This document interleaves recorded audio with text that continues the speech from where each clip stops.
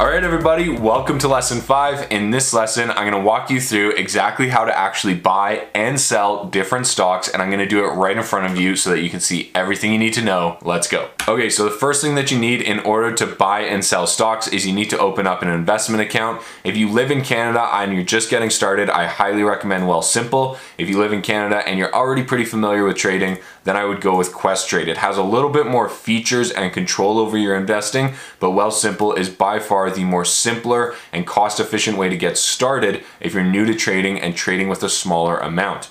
Now, if you live in the USA, I would recommend Webull. That's probably the best online platform for you. And if you live in Europe, I would go with eToro. Now, these are just my recommendations and the platforms that I think are good. I personally have most of my money on Questrade, but in this example, we are going to use Wealthsimple because it is the best platform for beginners. It's also the simplest to understand, and you will be able to correlate what I am doing on Wealthsimple with whatever platform you are using at home because it is so simple. So that's where we're going to get started. And in this video, we're going to buy shares of AT&T, and then we're going to sell shares of AT&T so that you can see exactly how it works. Okay, so all I'm going to do here is go to my basically wealthsimple.com account here. I have $1,800 in this account, and we only have one position in it. I've got Amazon CDRs right now, and we have $57 of money left over. And so what we're going to do is we're going to spend that $50 on AT&T. And so all I'm going to do is start to type in right here in the search bar and then find the company that I am looking for. So AT&T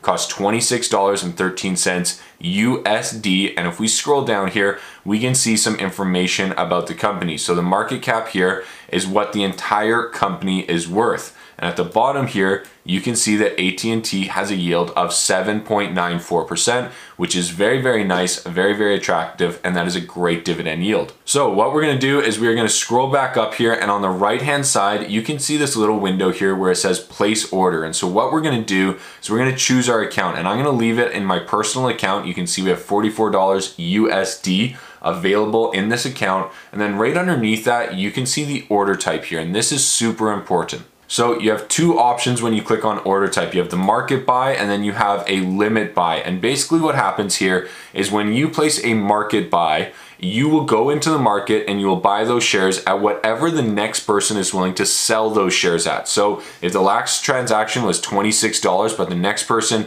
is not willing to sell those shares except for at $27, and you place a market order, that may mean that you will go up to $27 to buy those shares, and that will then drive the market price of those shares up. And so if you place a market order, your order may execute at something slightly different than where the price is currently at. That is the risk of a market order, but the benefit of a market order is that it will execute absolutely right away as early as possible. And so if you just want to get into it right away and you're not worried about a 1 to 2% slide in the price, then a market order is perfect for you. However, if you are worried about the price moving once you place that order, that's when you're going to use a limit order. So a limit order will basically set the maximum dollar amount that you are willing to buy shares at. So for instance, if the current price is $26 and you want to buy 100 shares, but there's only 50 shares available at $26.50, and then the next 50 shares are at $28, and you place a limit order, it will only buy the shares that are priced underneath of your limit. So if your limit was $27,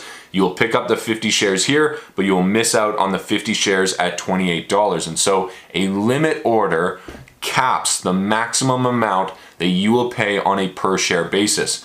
So for us right now, AT&T is trading at $26.17. The maximum price that I'm willing to pay for it is $26.20, and I just want to buy one share, and so my maximum estimated cost is $26.20. I'm going to click on buy, and this is going to show me how the limit orders work. I'm going to click on continue. I'm going to confirm my order, and then order sent, limit buy of one share, and there we go, $26.20. Now, let's see if that order filled. We can go back to my portfolio here, and when we click on my portfolio, you can see we have two positions there, and when we scroll down, oh, welcome back. It's asking me for my password. That's weird. And when we go to my portfolio here, you can see that we now have two positions. We have the Amazon shares that we held before, but we now also have one share of AT&T. And so this is really, really nice. That's how you buy the shares, and you can do it with either a market order or a limit order. A limit order will cap the maximum price that you pay for those shares,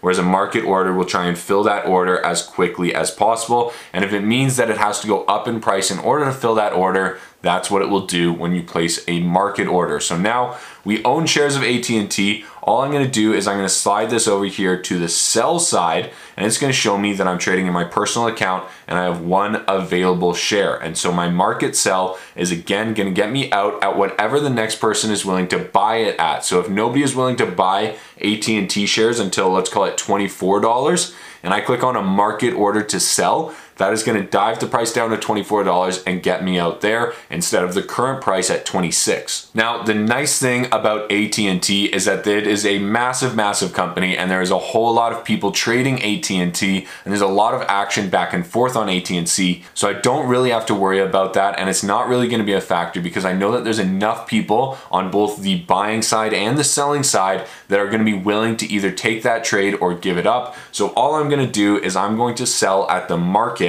I'm going to sell one share right here, and you can see that it's going to get me out at about $26.18. We'll see where it actually executes, but let's test it out here. We're going to click on continue. I'm going to confirm this order. We're going to click on done, and now we can go back to our portfolio. We should have that share no longer in our portfolio, so we should only have one position, which is exactly what you can see right here. And let's go see where that executed at. Okay, so when I go to the activity tab up here in the top and I click on the AT&T market sell order, it's displayed in Canadian dollars right here, unfortunately.